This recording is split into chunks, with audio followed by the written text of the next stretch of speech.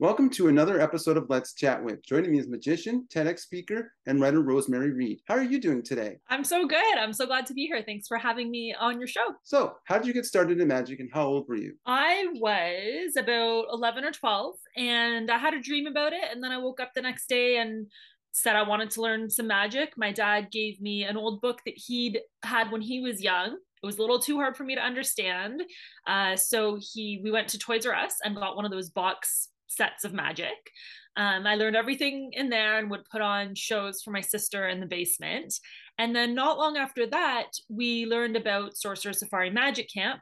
And basically, the rest is history. Do you remember the first trick or illusion that you performed? Would have been something from that box set. I one of those box set magic tricks. I don't remember. I mean, we had the magic cornucopia. There were a couple classics in there. The report card trick with the letters changing from A B C D to report card. There were a few little kid classics in there. For those who don't know, you are from Toronto, Ontario, Canada.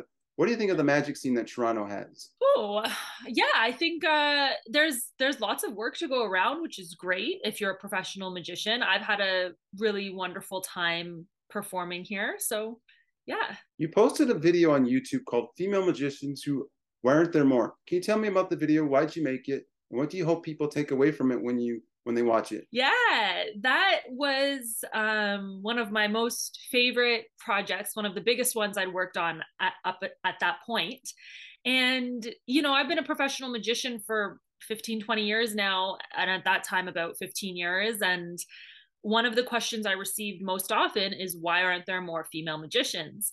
And, so I had plenty of years to meditate on the answer and answer different angles of the question. And I just thought, why not everyone's asking me, why not make a video that can really have a chance to provide a whole picture? I mean, people ask me at gigs, but at gigs I'm working. I don't have time to get into all of it. And it's not necessarily a simple answer. So I wanted to make that so that I had something I could point people to say, if you really want to know more, then you can go here and you can check out this video. What do you think about shows like Penn and Teller Fool Us, Masters of Illusion having more women on their stages?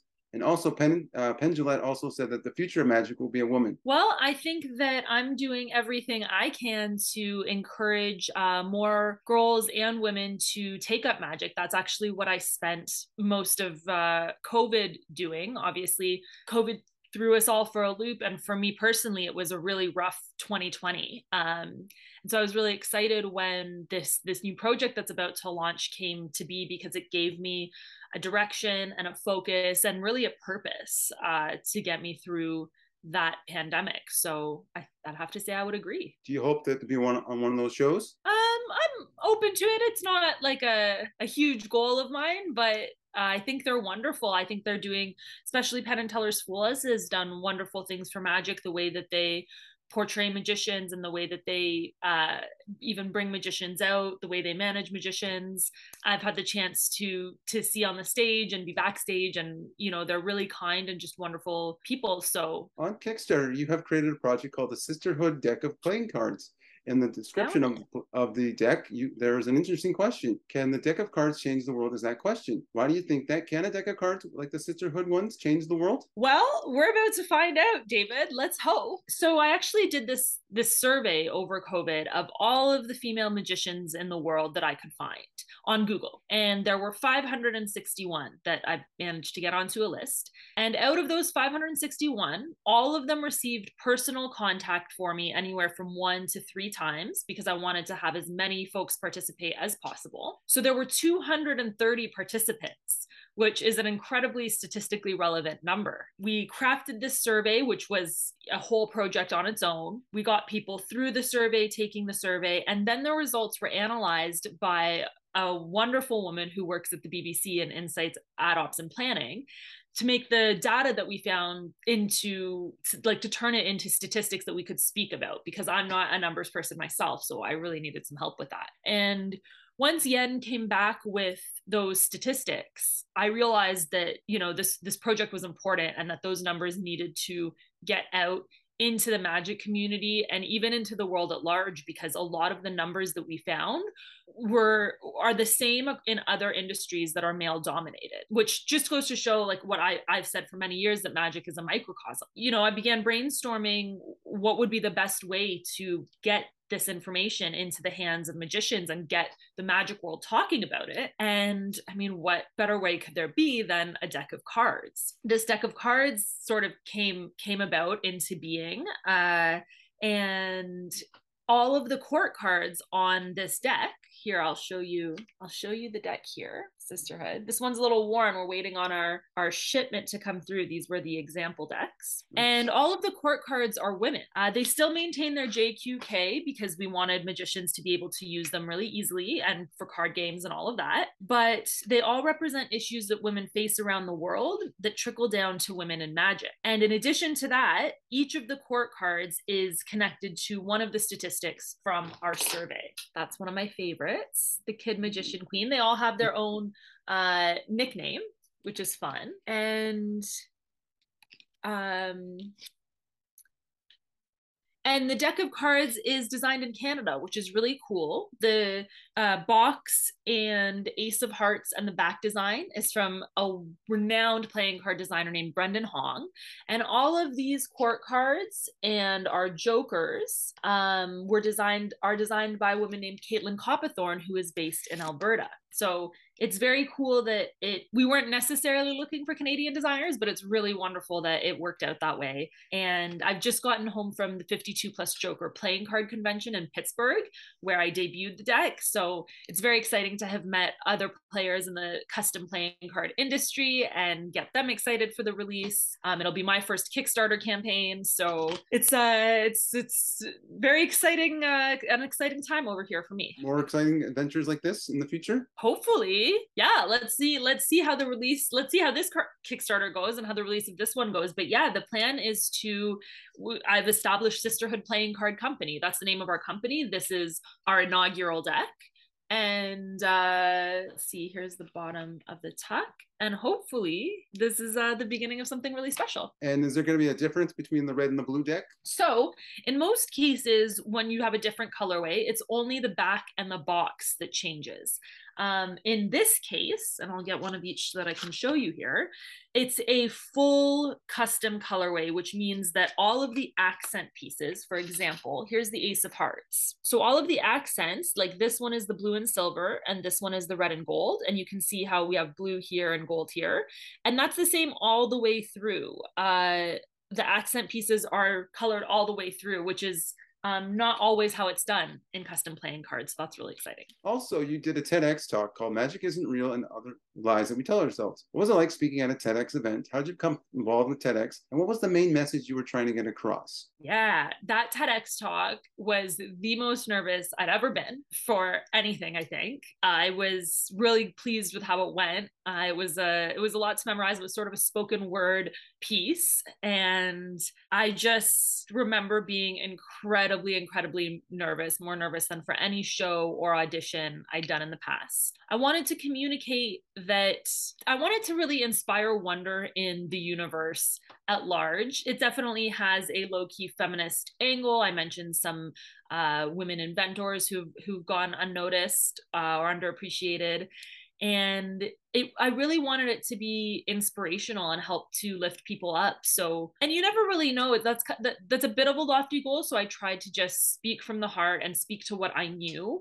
And so it's been really fun to have friends and acquaintances message me even years later being like, I was feeling really down today and I watched your talk and it really helped pick me back up. When I hear that, it's so fulfilling for me. Like I'm kind of like, wow, something I created and brought into the world has helped another person to feel better. And for me, that's incredible. Actor can also be added to your resume. In Washburn Union's music video, She Gets Me, your magic skills were given a chance to flourish. How did you get approached to be in the video? What was it like to film it? Did you know the other magician beforehand, or did you just meet for the first time on set? Yeah, wow.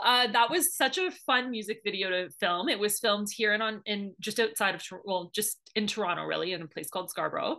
And we actually shot that overnight. So we started at 7 p.m. and went until 7 a.m. because that's when we could guarantee nobody would be in that diner. And it was super fun. The guys from Washboard Union were incredibly kind and just really cool to work with. Same with the whole crew. I didn't know Aaron Matthews beforehand. That was my co-star, though he is a GTA performer and we've since kept in touch.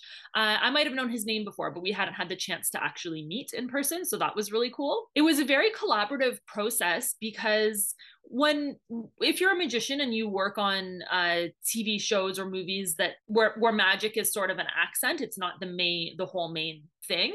People are pretty aware that the magicians might know the best ways to showcase the magic or know the best angles or have some ideas that they could contribute. So it ended up being pretty collaborative, which is always really nice because it gives you more time to get to know your co-star, in my case, Aaron, and it just allows for an overall better product because you have more minds on it than just one person saying, this is what we want, do this, do that, and then that's it. Have you heard of them before, the video or anything like that? I'd heard them on the radio a few times, but I've definitely listened to them more since the video. And certainly I think that's one of my family's favorite projects that I've worked on. My nephews very cutely memorized, they were very little, like 5 then, and memorized all the words and found it very magical. So that was a fun project. And then actually the next day I was working an event at the Steam Whistle Brewery it was like a country theme.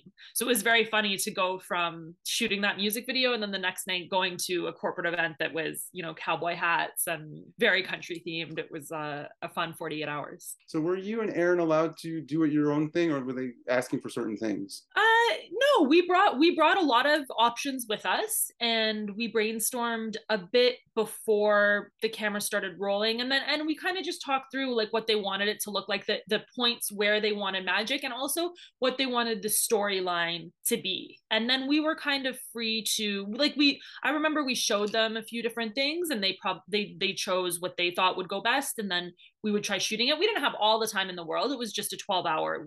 We're doing it all in one day. So once we'd chosen something, we went with that and did the best we could within the parameters we had. And I think it turned out pretty well. Would you recommend to do that in real life? Pick up people? No, probably not. Probably not. I think some things should stick to music videos, and everyone needs to work to their own strengths when they're looking to pick people up, I suppose. You're a writer for 52 Plus Joker Playing Cards magazine. Who is 52 Plus Joker Playing Cards Club magazine? How'd you get involved with them? What do you write? Yeah, so 52 Plus Joker is the world's largest playing card collectors club, North American based.